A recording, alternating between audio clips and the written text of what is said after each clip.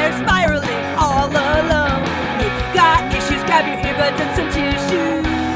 Let's laugh about it, 'cause we're crying behind sunglasses.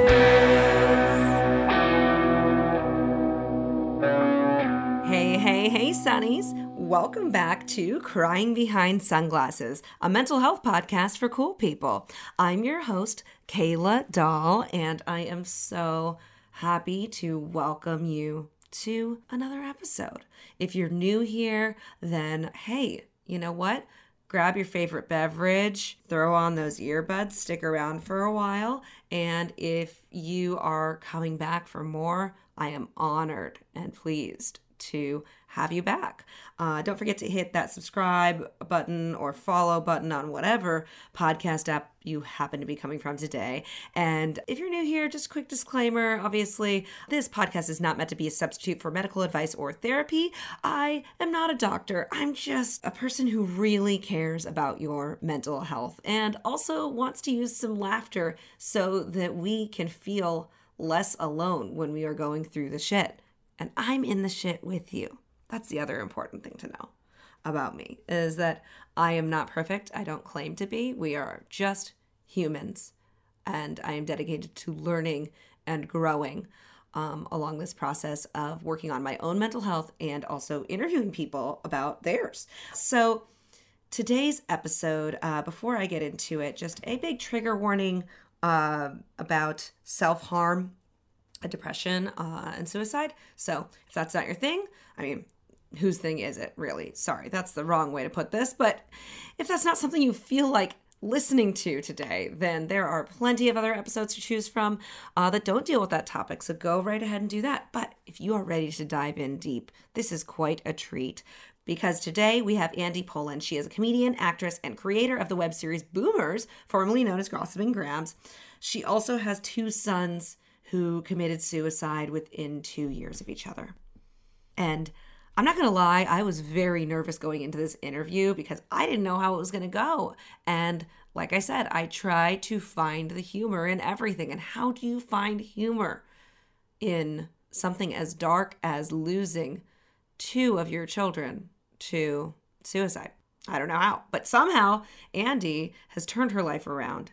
And she is such a shining light. She wants to raise money for a program in schools for suicide prevention. She is turning her grief into art. And I think one of the most important lessons that I learned from her, which I can't wait for you to hear, is that whatever you do is not wrong in the grieving process. You have to focus on what you love and focus on what you can do here in order to stay in your inner joy and to stay young. So yeah, I think this is going to be a really interesting one for you all to listen to. And after you are done listening to the episode, as always, go to cryingbehindpod.com. That's where I put all the episode guides. And you can check me out on social media at Kayla Dahl, KeilaDolle. And without further ado, I guess we should get into today's episode. Today's guest comes to me from the East Coast. Very excited to dive in and get to know her a little bit better. Please welcome Andi Poland. Hello. Hi, how are you? Oh, I'm so happy to be talking to you. How are you feeling today? I'm doing great. We connected because we, through the acting world, you know, kind of on the internet, figuring out where to go in our careers. You started out as an actress back in your 20s and late teens, and then you went off and had a family, and now you're back in the business. How has that been for you? It's been amazing. I absolutely love it. Other than my grandkids, it's my next favorite thing. Yeah. I just love it. I really do. I love everything about it. Other than some of the technology that I have to learn. I didn't know you had to be like a computer expert to be an actress, but so much I've had to learn on this thing. That is new. I mean, I would say, because I'm also, you know, I understand your plight. Pre-COVID, we did have a lot more in-person auditions, right? And that was easy because you put on your makeup, you study your lines, you go and do your thing, and then you leave. right? I'll tell you, I had a call back last week, and it was the first time in a year and a half that they said, come to Times Square, and gave me an address. And I'm like, and when I walked in the room, they were laughing at me because I was so excited to be back in the room and not on a screen. You know, it's like, oh my gosh, human beings. I mean, it is exciting. I remember, it was. I miss it. I really miss that. Yeah, and I think there's nothing wrong with that excitement. I find, I will say, Andy, I don't know if you've noticed this with auditions in general. A lot of people try to pretend they don't care, or they're too cool, or that we shouldn't be excited, but why not? I mean, it's been so long since we've been able to connect with other humans, and regardless of whether or not we're getting the job, just being there and being able to do your art in front of other people. It's great. I always liked auditioning, but I just never knew I was going to get that excited about it. I mean, it'd been so long. Yeah. And they were just cracking up at me because I'm like I just arrived at Disney, you know? Amazing. Well, it is a long journey. I mean, you're in Connecticut, right? Yeah, it's not that far away. I'm not that far away. Okay, it's like a little train. Yeah, unfortunately, since COVID, they stopped all the express trains. So it's definitely a longer journey than it has been. Hopefully those will start up again, but it's not that bad. It's a train ride, walking around New York again, and just great. Yeah. That's what's so great about the East Coast, which I miss. I lived in New York for a few years, and it's incredible the public transportation and everything that's available there. Because out here in LA, you either have a car or you're stuck. That's it. Well, I guess I know Uber and Lyft have been really great for people who don't have cars, but the traffic. I was out there a few times for a wedding and then once on vacation, and wow, that traffic. Oh yeah. Well, oh my gosh. I grew up here, so I guess I've learned how to strategically plan my life. Yeah, I guess you have to. I mean, probably have to leave 3 hours early for an audition 15 minutes away. No, I don't know. I mean, I will say that's the positive for me on the subject of these in-person versus self-tape auditions. I've gotten a lot more time back for myself because not having to drive all the way from one end of town to the other and back to say one line. Oh yeah, there's definite advantages. Absolutely. I mean, all the time I've had to take classes and not wasting the commute to New York. And there's been a lot of time and so much more time with my grandkids because they haven't been in school last year. And how old are your grandkids? I have two here in Connecticut with me that are 11 and 8, and I have one in Myrtle Beach that's 6. Wonderful. Those are good ages. They're still they're a lot of fun. They're still interested in hanging out. Yes. Right? 11-year-old's getting close, but still she's my girl. Once they hit the teens, it's always kind of you don't know what's going on. I know.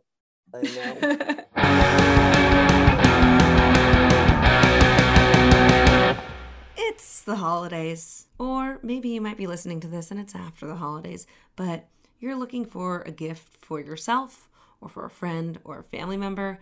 I got to tell you, the best gift you can give is CBD. And my favorite company that creates CBD is Papa and Barkley. They are now a partner with this podcast, and I could not be more excited because there are a lot of different CBD brands out there, but Papa and Barkley is special because they use the highest quality natural ingredients. It is sun-grown by their farmers that go above and beyond using sustainable regenerative practices. And when they create their CBD, they use the whole plant and there are no chemicals. So you know exactly what you are getting. And it is not psychoactive. It's just here to make you feel calm. So whether you are feeling stressed, you need help with sleep, or you need help with pain relief, I love their relief balm. It's great for carpal tunnel or back pain, or even just if you want to relax in the middle of a work day and you kind of rub it together on your temples or on the back of your neck. It's like, a little bit of aromatherapy, and that CBD goes right into your muscles and just relaxes things. And as a gift, like I was saying, it is always the right size. I mean, I gave that relief balm to my dad when he got his knee replacement, and it was such a big hit. He loved it. Like I said, they are a partner with this podcast, so I am really thrilled to offer you 20% off your entire order if you go to papaandbarkleycbd.com and use code CRYING. That's CRYING at checkout. You will get 20% off your whole order, and you'll be helping me out a little bit too. So enjoy and feel better with Papa and Barkley. So one of the big reasons that I connected with you, we had connected through this community online, and you had spoken so openly, so honestly, and quite frankly, I thought it was very brave that you shared about your sons and their history with mental health and everything. I don't want to speak for you, so I would love for you to just kind of share what you feel comfortable with about your two sons that have passed on. Well, 2014, my son Todd, 23 and a half at the time, really good kid, always appeared happy, a lot of fun to be with, really, really good person, but he was always very private. And I always tried to respect that. I never asked a lot of questions of him and gave him his space, but never a day went by where he didn't call me just to say, I love you. He said he was going to college for 4 years and that he graduated, but he didn't want us to go to his ceremony. Okay, we didn't go to a ceremony. Where did he go to college? Southern Connecticut State College. And he said he didn't want you to come to the graduation. Right. He didn't really give a reason, but you thought, okay, he's private. Right. If he doesn't want to do that, I'm not going to make him walk. That's fine. And then he was working at a grocery store all through high school. Mm-hmm. And he had met his future boss at a cashier. He hit it off with a guy that happened to be head of a marketing company that was his major. Mm-hmm. And took him out for a few drinks and hired him to groom him to take over for him. And amazing job, high pay, company car, travel. I mean, that's a huge opportunity. Right. Yeah. So one day I'm actually on set about 10 minutes from my house and he wasn't calling all day. And I tried to call and it went right to voicemail. And I'm like, that's weird. Todd never has his phone off. Finally at 3:00, he reached me. I said, what's going on? And he said, I'm at work, Mom, and they don't like me to use the company phone. And I forgot my charger. I said, well, get a hold of me somehow. Cause you never, you call me every day. And I got nervous. Yeah. You got worried, of course. Right. So that night he called me around 9 or 10 o'clock. And he said, can I come by? He owed me some money. He said, come by. And I said, sure. He lived about 20 minutes away in an apartment. Mm-hmm. And I said, sure. And he didn't show up. And I called went right to voicemail again. I called his brother who lived in Myrtle Beach. And I called his sister who lives locally. Nobody could get a hold of him. Nobody knew what was going on. So I went to bed very uneasy. I didn't know what the story was. For all you know, he could have gotten in an accident. Right. You don't know. So the next morning I called his job and they never heard of him. And I said, what are you talking about? Todd Poland. He's been with you for about 12 weeks. Never heard of him. So I called his best friend who had been on the phone with him after me the night before. And he said, what are they talking about? And of course he works there. We talk all about his job. I said, all right, you try them. He tried. They said, sir, there has never been a Todd here. There's 15 people in this company. I don't know who you're talking about. We didn't know what was going on. And then the next thing I know, there's 2 detectives at my door telling me my son had committed suicide. I'm so sorry. I know that you said before our call that you've talked about this a lot and that it doesn't maybe bother you as much as it used to, but it's always going to hurt. It's always, yeah. And also I just want to acknowledge that and just acknowledge anyone out there who's listening as well, that, no parent, this is every parent's worst nightmare, and no parent should ever have to go through this. My heart goes out to that and to you. So we were wondering what was going on with the job. Yeah. We thought he made the whole thing up. So my son, of course, flew in from Myrtle Beach, and my daughter-in-law, who was expecting a baby at the time, and my daughter, and they went to this bar that they supposedly went to a lot, and they found his boss. And they said to the bartender, is there a man by the name of somebody or other that works at this marketing company in Naugatuck? And they said, yeah, he's right over there. I'm like, oh my gosh. So they said, do you know Todd Poland? I said, of course we know Todd. We love Todd. He said he works for you. Yet when they called, they said they never heard of him. And they said, it's the strangest thing. Everything he told you about the job is true. The high salary, the company car, the traveling. He said, but the day he was supposed to start, he called and said, give it to someone else. I'm not worth it. It broke my heart. It completely broke my heart. So then my daughter went to his college to find out about his diploma. And they said, he only finished 1 semester. I said, how's that even possible? He was handing me grant checks every semester. Apparently, I was handing him the tuition check. He would cash it, give it back to me and say, he got a grant. He never even went to college for 3.5 years. So what? Okay. Wow. So this is a lot to unpack because it's not, I mean, the big thing obviously is that he's gone, but all of these lies over such a long period of time. I know it. I know. And so as a mother, how did you even deal with that? It just hurts. He left an 8-page letter, back and front, like 16 pages, eight notebook pages, basically saying that please don't anyone take the blame. He loves his family. He just could never love himself. And I think the sentence that killed me the most was he apologizes for the 23.5 years he's wasted on us.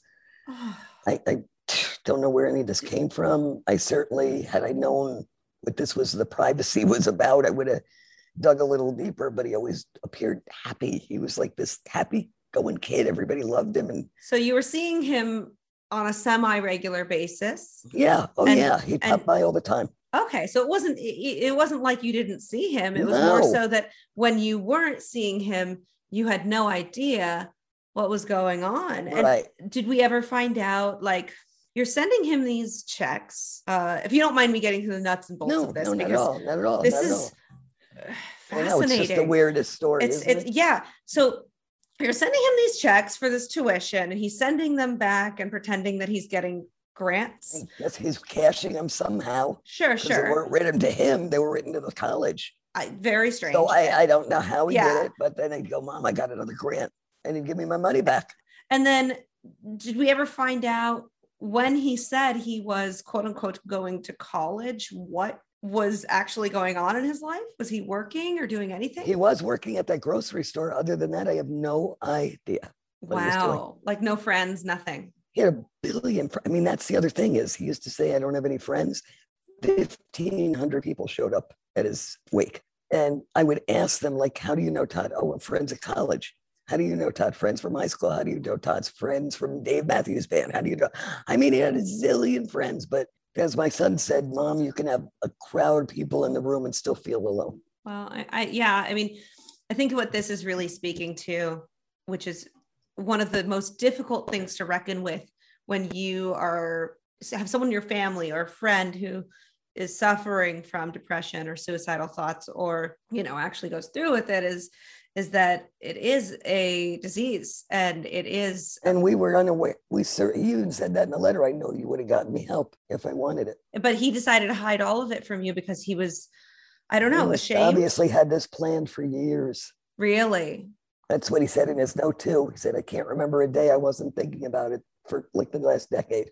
Oh. I don't get it. I mean, I think of all the fun childhood trips we took, and we used to go camping, and, we had a motorhome, and we went to Disney, and I thought he had a normal, fun life, I will say, and obviously we're just getting to know each other, so I can't pretend to know about your family. But in my experience, I've had other friends who have had these thoughts and are still with us. I think just because people may have that sort of plan or those sort of thoughts, I don't think that means that they didn't have an enjoyable life. I'm sure that even though in his letter, of course, he wrote that when he was in a dark place and said, oh, I've been thinking about this every single day. I'm sure that those moments of joy, at least some of them, were joyful for him. I mean, I know we had a slideshow going on at the wake, and out of like 30, 40 people, 30, 40 pictures that my daughter and son gathered, there was one, he wasn't smiling, and that's because the sun was in his eyes. Yeah. I mean, he was always smiling. Yeah. And it just really also goes to show you that not like, you can't always tell when someone's having a problem. Sometimes the people who seem he hit it well. Yeah, he seemed to be so happy. Nobody. I mean, his best friend, us. I mean, his sister, his brother. He told nobody knew what was going on. So for you, how did you pick up the pieces and help to, put yourself back together, try to heal your family? I mean, where did you start with all of that? It was funny. Maybe somebody, I don't even remember how this happened either, because now it's been 7 years for him. Sure. As of July 23rd, it was 7 years. Arrived in my inbox in Facebook, somebody inviting me to a support group for grieving moms. So somehow the word got out there. And so I went, I'm in a few groups. MAS, which is Mothers Against Suicide. I'm in a group called Ellie's Way, which is really about all deaths, not just suicide. You can parents, Sure. kids, whatever. So you found some online communities to Yes, get some support. absolutely. So I have some, I mean, some of my closest friends are other moms that I probably will never meet in person. But you know, But they understand you. oh, they get it. We get it. Yeah, absolutely. Because nobody that hasn't been through this can say, I get it. No, and that's why I can't pretend to say that. All I can say is that I empathize, and I've dealt with friends Right. committing suicide in my life, but the pain of a mother losing a child is very different. And I think it's so good that you were able to find not only one community, but it seems like more than one. Oh, there's so many groups out there. It's unbelievable. Yes. Unbelievable. And what's sickening is the number of new members every day.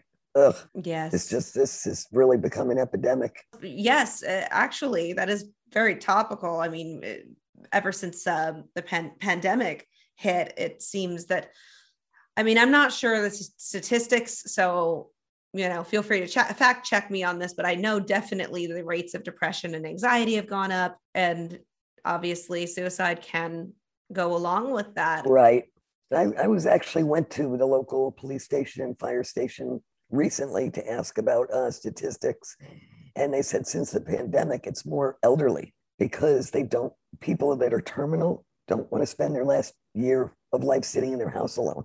I mean, that's fair. Yeah. Is that, I'm sorry, it's really dark, but I'm kind of like, yeah, I know. I get it. I get it. I get it. I mean, there's certain states where in that case, if someone has a terminal illness, they have euthanasia. Yeah, where it's like assisted, yeah, you know, right. And it's kind of when someone has some sort of terminal illness where they've decided their quality of life is no longer worth living, right. That they're allowed to just make that choice for themselves, which that's obviously a very different situation than a young person who has you know, all of the potential in the world ahead of them, and from what I'm hearing, he didn't have any sort of illness or anything other than depression. Yeah, not that we were aware of. From what I understand, please correct me if I'm wrong, your other son, it was 2 years later that he also took his own life. Yeah, he flew back to Myrtle Beach with his wife and his pregnant wife. We were all worried about him because he had a drug history. I see. He'd been good for a few years. And tell me about him a little bit. What I know we had Kenny. Yep. He was one of those people magnetized to Kenny. He was just a very, very good sense of humor. He just had a way about him that people just adored him. Can't say enough. I just adore. He was my rock after Todd died. He really was. And he was Myrtle Beach a lot. He was 7 years older than Todd. Yeah, so he was was he your oldest child? No, my daughter's the oldest. I see. Okay, so he was the middle. Yeah, he was the middle. But yeah, Todd was the baby by 7 years. You know, Kelly and Kenny are only 2 years apart, and then Todd was another 7 years later. But him and Todd were so close. So Kenny, you were saying he was married. His wife was pregnant with their child. He just bought a new house. He had a great job, all this stuff going for him. So everything was all lined up. You're thinking probably as a mother, you're probably so proud and so happy for him, right? So I was there quite a bit. Of course, you know, his wife had her baby. Todd died in July. She gave birth in December. Mm-hmm. And I was there quite a bit. And probably the following spring, Kenny started taking drugs again. So we put him in a place in Atlanta, Georgia to get cleaned up for 30 days. And he did really, really well and came out with a great attitude and thought everything was okay. And maybe, I don't know, 6 months after that, he started up again. But this time he was really cold. He wasn't himself. He was distant from his wife. He was distant from us. And I'm like, Kenny, just admit no, I'm fine. I'm not doing anything. I'm like, Kenny, we know you are. We know the way you are when you're on drugs. No, I'm not. So, you know, and that little boy adored him. Oh my gosh. He really is the best father. You mean his son? His son, yeah. Corbin. And so one morning I was in Target and my phone rang and I saw it was his wife. And it was very odd because she never calls me during the week during a work day. And I answered and all I heard was screaming. And I'm like, Allison, what is the matter? She goes, Kenny's gone. I said, gone where? She said, he killed himself. And I said, no, he did not. Why? I was yelling at her. Why would you say something like that? You know? So he had a picture of Todd on his lap and just basically a little index card saying I couldn't live without him anymore. Nothing was enough. I know. You know, all these people that have lost a child that I've gotten to know are so worried about it happening again. And I wasn't. I didn't see that coming at all. You know, I mean, I knew he was upset and I knew he had this problem, but I also knew he adored his wife and he adored that baby. And, you know, like I said, a new house, a good job. I didn't see it coming at all. Absolutely. And also it seems like your relationship with Kenny was different because he was open with you and we were so close. We were so close. And also that you knew about his drug issues and you had sent him to a rehab and you're actively really trying to help. So that's got to be a whole different set of feelings. I took it like personally. I really did. I was like, how could he do this to me? You know? Right. I mean, but I just, it's so hard now. I mean, I'm so close to his son who's now 6.5. I go to Myrtle Beach any chance I get and fly in. Thank God, you know, I get along well with his wife because he was here for 3 weeks this summer. And we bought a little place down there because I can't keep staying with her. I mean, it's not my daughter. Sure. So, you know, so we grab him and he stays at the condo with us. I go there at least try to make it every 4 to 6 weeks. And we're just super, super close, but he is, you know, obviously very, very aware that I'm his dad's mom. And he has so many questions. And I show him videos of him with his dad and how much he loved him. And how old was Corbin when this only all happened? 16 months. Oh, baby. But he just wants his dad. I want my dad back. And, you know, he sees these videos, he sees these pictures. And my daughter-in-law said he had a rough week, Father's Day week, because everybody would celebrate. So he made pictures for my husband. Oh, good. Yeah. See, that's the thing I was gonna say is the one silver lining that I'm really hearing in the situation is that you and your husband are just such incredible grandparents and parents. Like you're really there for him, and of course, nothing can replace his dad. But having grandparents that really care enough to be involved. I mean, you know, that is going to be such an important thing for him in his life that he has that. Thank you. You know, it's not hard. It's not hard to love him, but it's just sometimes really hard. I'm there and I just break down thinking, you know, what were you thinking? Yeah. You know, yeah, because he's missed out. Boy. He's like, because, you know, Kenny, he's missing out on fatherhood. And right? This little boy deserves Kenny as a dad. He was a great dad. And kids loved Kenny because he just was silly. Mm-hmm. He had a very silly sense of humor. I mean, he'd meet a kid and, you know, a little boy, he'd say, come here, little girl, I'm a boy. I mean, he just got kids interacting and he, you know, he was just a great dad, a great person. And he's really missing out. And it just makes me feel so sad for Corbin, what he's missing. Absolutely.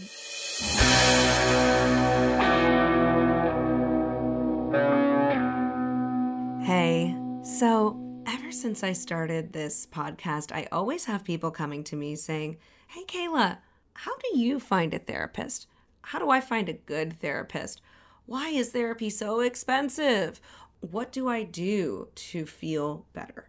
And I am so happy to have an answer to all of these questions with a sponsor of this podcast, BetterHelp. So what is BetterHelp? It is the world's largest online therapy service. You take a quiz to get matched with a certified counselor who matches your needs. You can communicate your way, messaging, chat, phone, video. It doesn't matter where you are. You could be on your couch, in the car, on the go, and you can still get what you need to feel better, get yourself out of that funk, that seasonal depression, whatever it is that is bothering you, there is a counselor that is there for you. And also, if you don't like them, you can switch to a different counselor at any time with no extra cost. They have sliding scale options and financial aid available, as well as a special offer that I have for you, my beautiful listeners. If you go to betterhelp.com/cryingbehindpod, you will get 10% off your first month. That is my gift to you so that you can feel better. Again, that's BetterHelp, HELP.com/cryingbehindpod.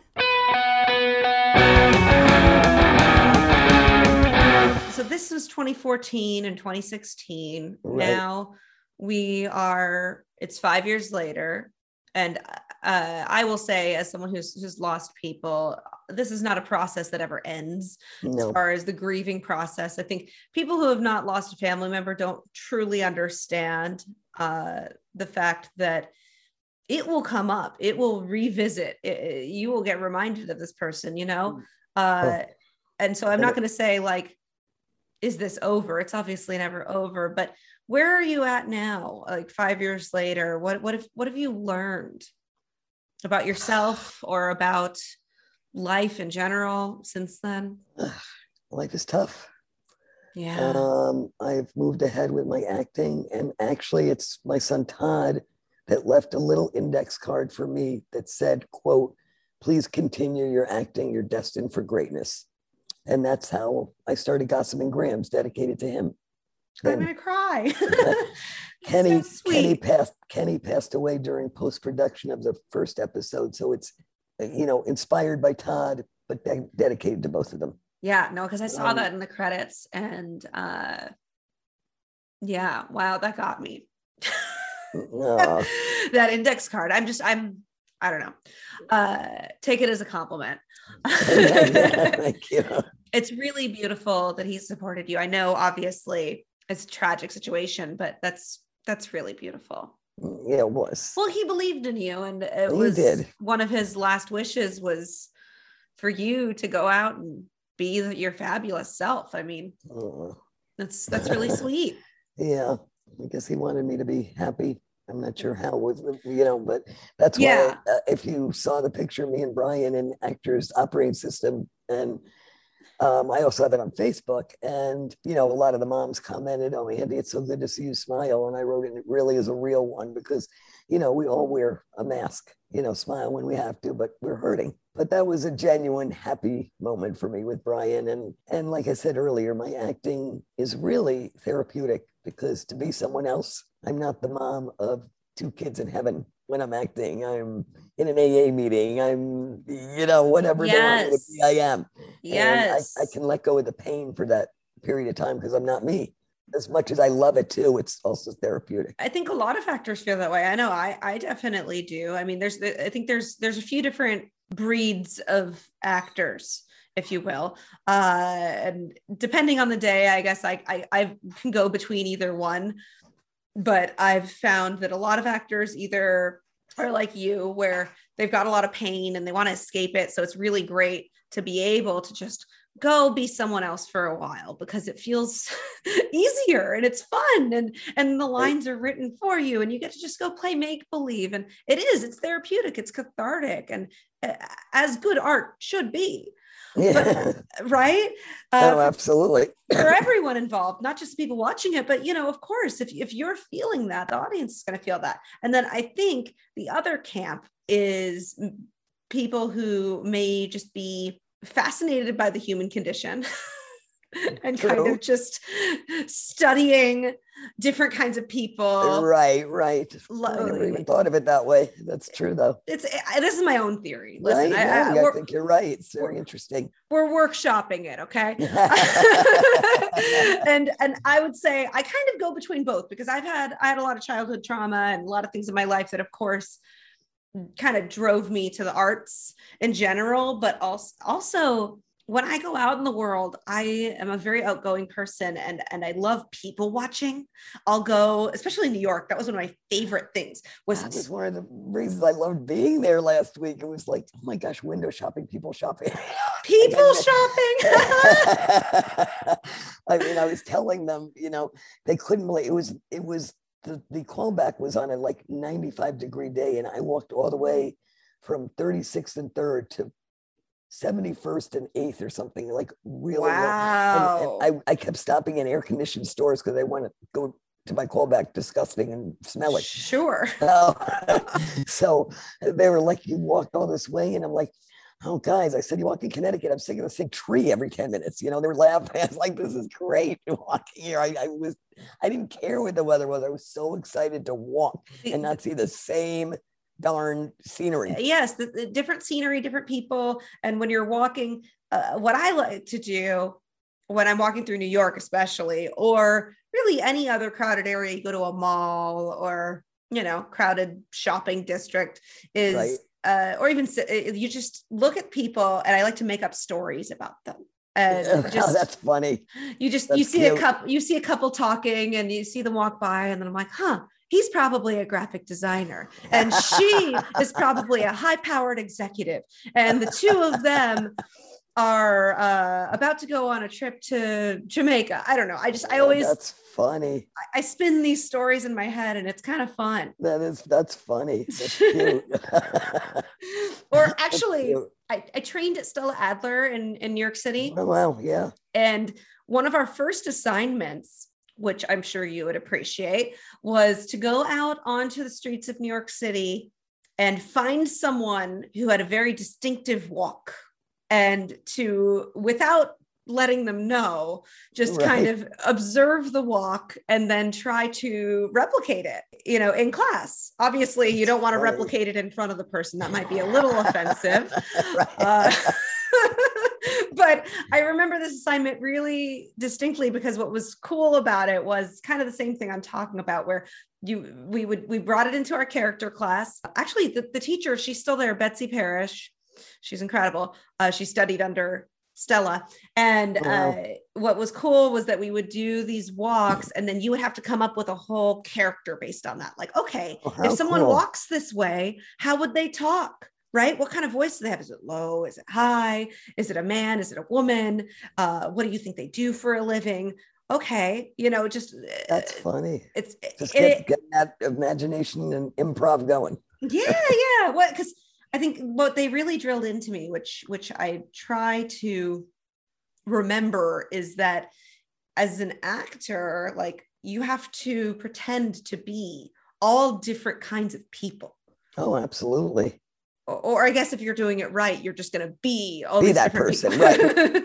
And you can't be other people if you're constantly judging other people. It's true. So you have to step in their shoes. It's Like today, my audition, I was a bitchy nurse. What a blast! Isn't it fun playing a bitch? Oh, I love it. I love it because I'm so not a bitch. So it's kind of like, just letting out. I had my girlfriend come. She was my reader, and just to say, what the hell do you want? And I never talk like that, but it was fun.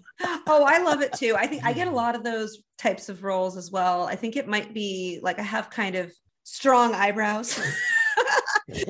got a good resting bitch face, for lack of a better term. So beautiful. Thank you. I appreciate it. I wasn't saying that I don't look good, but I guess there's a stereotypical I know what you're saying, mold of what a bitch is supposed to look like. Okay, gotcha. But it's so much more fun. It's so much more fun than just being the girl next door goody two shoes, because you really get to play and you get to say things that you would never have the guts to say to someone in real life. I know. It's so funny because the callback I had last week, the original audition on Zoom was 2 roles. Mm-hmm. One was a mushy, oh, how are you? And the other one was, these were 2 patients in a hospital. And the other one was like, will you shut up talking about Jesus? I've had it with you. I want to change room, I was shocked that I got called back for the mushy one. Because you were like that. You thought you were like, I didn't really like doing that. I don't care. I know. I was thinking, oh, they're definitely gonna, if they call me back, it'll be for Francine. I was like, I'm what? You want me to? Oh, okay. Because I'm a nice person, but I'm not like mushy like that. Of course. And since you brought up all the acting stuff, I'd love you to tell me more about Gossiping Grams. I binged a few episodes before speaking to you just so that I could talk intelligently about it. I thought it was really fun. Where did this idea come from? I noticed that you're the creator and the executive producer. So I wanted something comedic because Todd at the time when I started it, he liked to have fun, I thought, again. And, he was the one that wrote that note to me. And I thought, let me do something fun for him. And it really started as sketch comedy. I had all my acting friends in it, but we all played different roles. Well, the Grams stayed the Grams, but my very good friend, Johnny Paisano, he's the lead guitarist of the Willie Niles band. He's also a very good actor. Once he was a school psychologist. The next episode, he was a game show contestant. We just were having fun. Then a year ago, March, right about the time the pandemic started, I got a call from this woman, an award-winning writer who'd seen the show and wanted to know if I was interested in taking it to another level. Wow.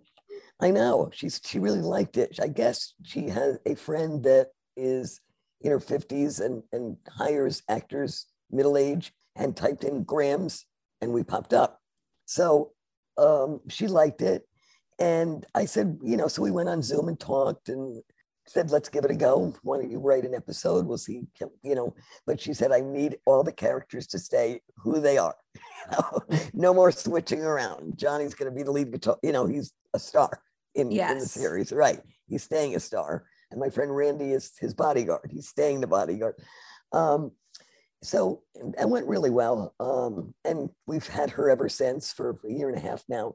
The interesting part is that she wrote we have a pool here in Connecticut, and she wrote an episode around the pool because of the pandemic. She wanted the episode to be outside. What was her name again? Sue Kessler. Okay, yeah, because I noticed this and I was really excited because I also, I write and direct, and seeing another, like a female writer and a female DP.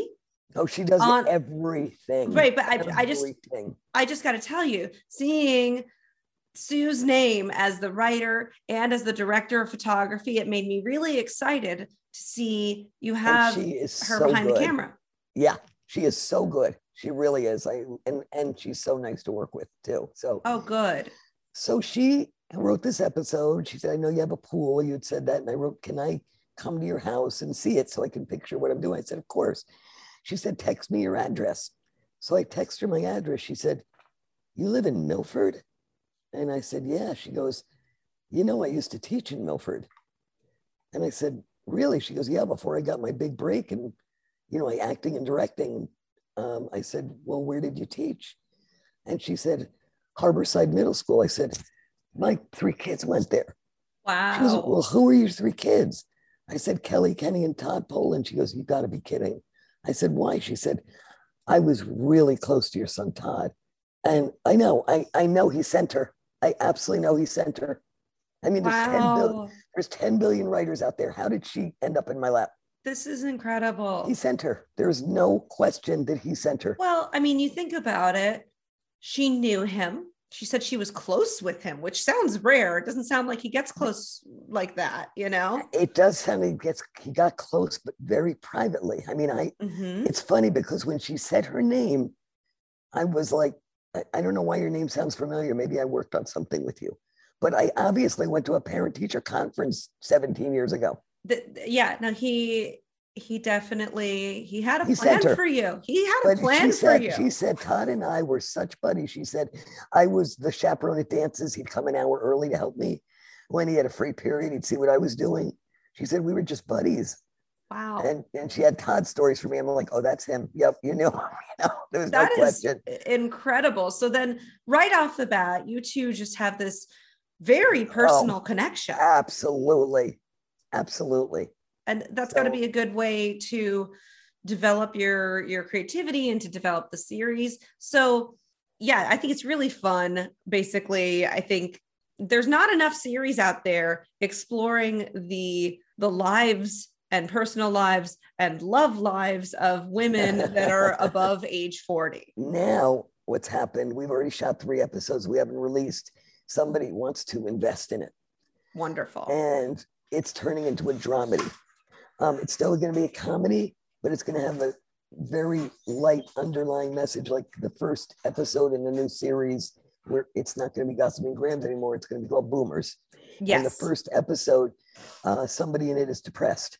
Every episode's going to have some kind of message about loneliness, depression, isolation, possibly bringing suicide into something. That sounds really appropriate, because when I was watching the series and I saw like the dedicated to, I was actually wanting that connection. I was like, let's do something that's really meaningful for Andy and for her story, because that story, like, it's so powerful what you've gone through, and why not turn that into something positive for other people? That's my goal, is to raise money from this web series to start a program in schools. I mean, about suicide awareness and prevention. Now, my sister lives in Massachusetts, and she's a social worker.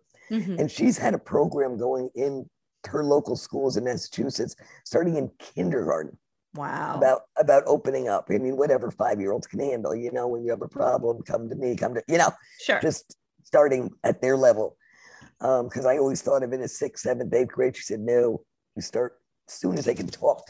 You tell them, when you have a problem. I think that's really important, actually, because I've noticed with some younger kids that I'm meeting today, I'm really excited about it, because they are growing up in a world where taking care of your mental health is actually something that people talk about, and that they know what meditation is, and they know that it's okay to, I mean, depending on where you grow up, obviously things are different, but in general, it's in the cultural conversation for people to talk about their feelings and to share, and that it's normalized to say, oh, sometimes you might feel really bad. You might need to go get help. Like, I think that is so cool. And I agree. I know, it's become such a stigma, I mean, well, it was. You break your leg and that's okay, but you have something wrong mentally. And yeah, and I mean, we've experienced that in my own family. My brother has autism, and he didn't speak until he was 4 years old, and we had to get into all kinds of therapies and everything. But I remember as a kid, when we would go out to dinner or we would go play in the park, so many other children would point and stare or make fun or things like that. They didn't know any better. Kids don't, if you don't teach them, they don't know. And that's why it really excites me that you said they're going to be educating young kids about this stuff. Like the guidance counselors, they're overworked. They don't have time for things like that. They're dealing with bad kids, bad grades, whatever. They need people in these schools that deal with this, with suicide awareness, someone to open up, not just a guidance counselor. Yeah. Someone specifically to help these kids, talk to them, go to the classrooms. Oh, yeah. And that's what I want. That's what I'm trying to achieve here. I think 100% you will, because no one should ever go through what you went through. Oh, I'd like to save one mom from this. Yeah. But the fact that you did go through it, I think that it gives you a superpower. It really does. You are the person who's meant to help. That's what I think. Well, Todd said sue to me for a reason. Yeah. I mean, get this ball rolling and get, people like the series, and they like I said, so we're not releasing the season 2 called Boomers. We have 3 episodes shot. We have another one being filmed September 2nd.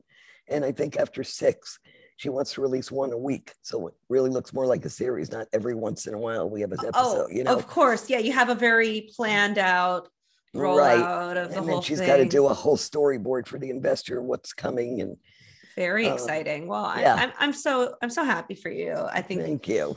What a beautiful story, and just so happy to connect with you. Before we go, because the time went by really fast, which is great. I didn't know what time it is. It doesn't matter. You know what time it is? It's our time. Hot tips. Andy Poland, you've had a shitty day, whatever a bad day looks like for you. You come home. What do you do to turn your mood around? What is something you do that's just for you? Personally, me, I get my grandson from Myrtle Beach on Zoom, and I see that face, and it makes my day. I hear him, and I see him, and I talk to him. So for me, it's all about the grandkids. It really is. That's what does it for me. It makes life worth living. I've talked to so many moms who unfortunately have not seen their grandkids since their children have left because they didn't get along with their daughter-in-law or son-in-law. And I don't know what I do without the three of them. I don't. And between them and the acting, like I said, they're both saviors, but I see my granddaughters all the time. I'll, pick them up after school or after camp and go swimming, go amusement park, go wherever. But Corbin being all the way in Myrtle Beach. So a few days go by, I'm going Corbin withdrawal and I'm in a sad mood or a bad mood and I'll call him and it's like my whole disposition changes. I see that face. Kids that age, it just brings you back. It's just pure joy, pure love, pure honesty. And I love the name he calls me because Kenny gave it to him to call me before he left. He already has a Graham. I'm Graham here in Connecticut to my granddaughters. I'm Graham, but he already had a Graham in Myrtle Beach. So Kenny said, why don't you call her Grandy? Oh. Combination of Graham and Andy. So I'm Grandy to him. So Grandy. I not only I love it, I just love the fact that Kenny made it up. So that's exciting to me. It's really sweet. That's very special. And it also kind of sounds like candy. So you're just a Grandy Candy, sweet person. I'm just like my brand in acting. I'm like the cool Graham. I'm the one that, yesterday when I got this call for an audition, I was on a roller coaster with my granddaughter. I don't stop. I'm like the overgrown kid. So that's really I was cool. out in the waves, me and the grandkids. I was out jumping waves with it. I took my grandson on a helicopter ride a few weeks ago. Wow.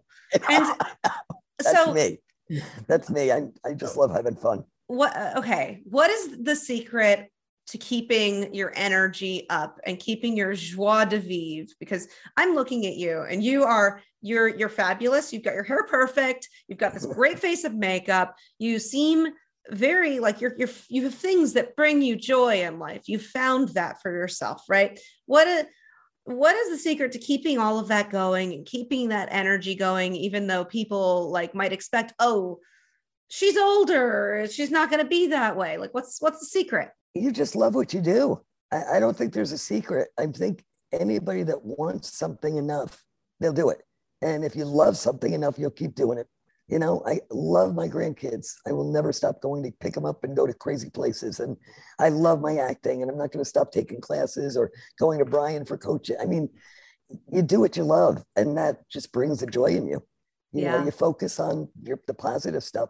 Do I have down days? Absolutely. Two of the worst days are July 21st, the 3rd and April 21st are the two worst days of the year for me. The 2 days the boys left us.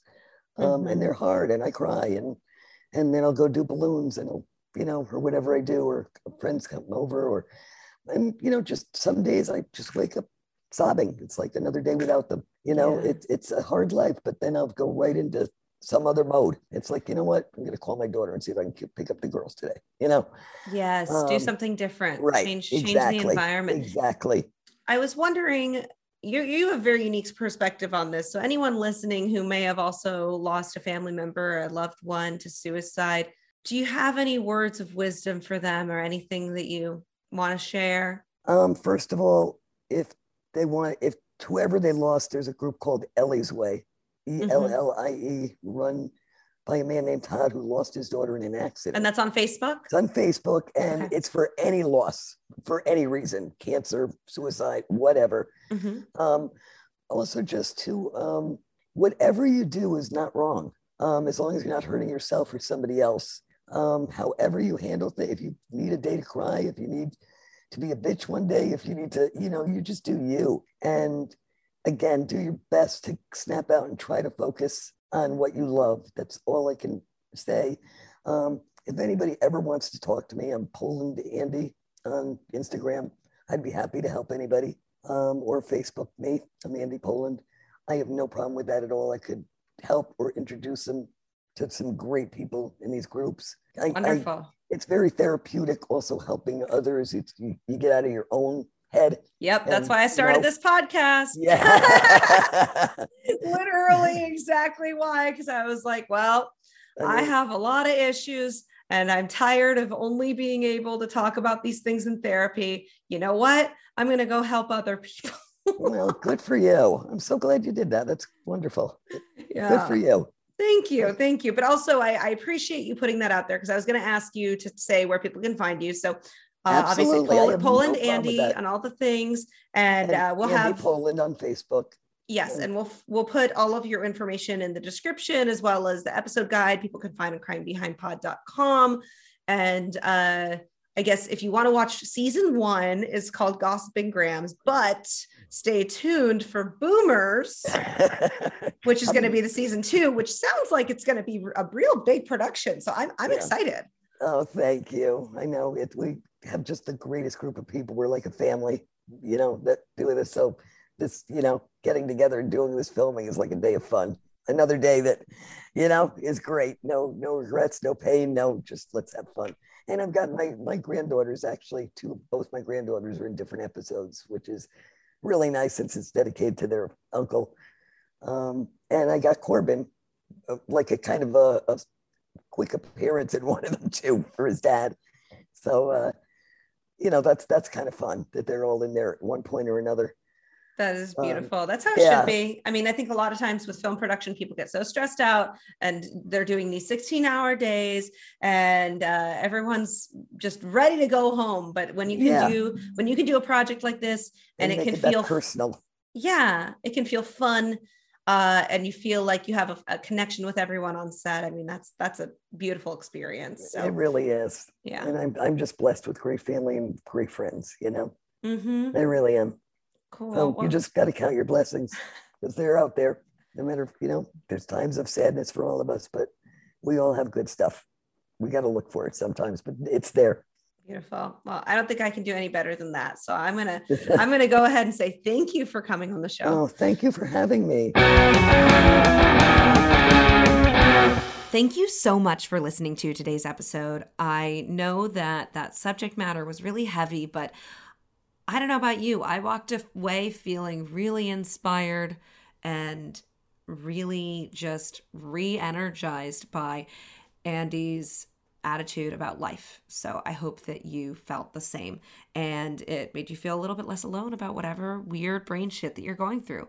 Also, if you or anyone you know is ever thinking suicidal thoughts, the National Suicide Prevention Hotline is 1-800-273-8255. They always have someone there 24/7 to listen to you and to let you know that you are wanted here. And there are so many resources here for you. You are so loved, and I want you here. So stick with us. And if you want to learn more about Andy and what she's up to, you can check her out on her social media, as well as going to cryingbehindpod.com. That's where I have all my episode guides, and I'll put up more info about what she's doing. You can check me out on all the socials at Kayla Doll. That's Keila Dolle. And the podcast socials is at Crying Behind Pod. And if you are looking to get any advice about life in general, you can email me, cryingbehindpod@gmail.com. And I am hoping to compile some of those questions into a little advice segment soon. So drop me a line. I will give you my highly unlicensed mental health advice. Although I've been through the ringer, so I feel like I do give good advice, and it will be a little bit less clinical than what you might get from a therapist. You know what I'm saying?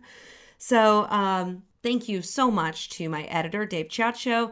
The theme song, vocals and lyrics by yours truly, Kayla Doll, and produced in instrumentals by Peter Stoya. All right.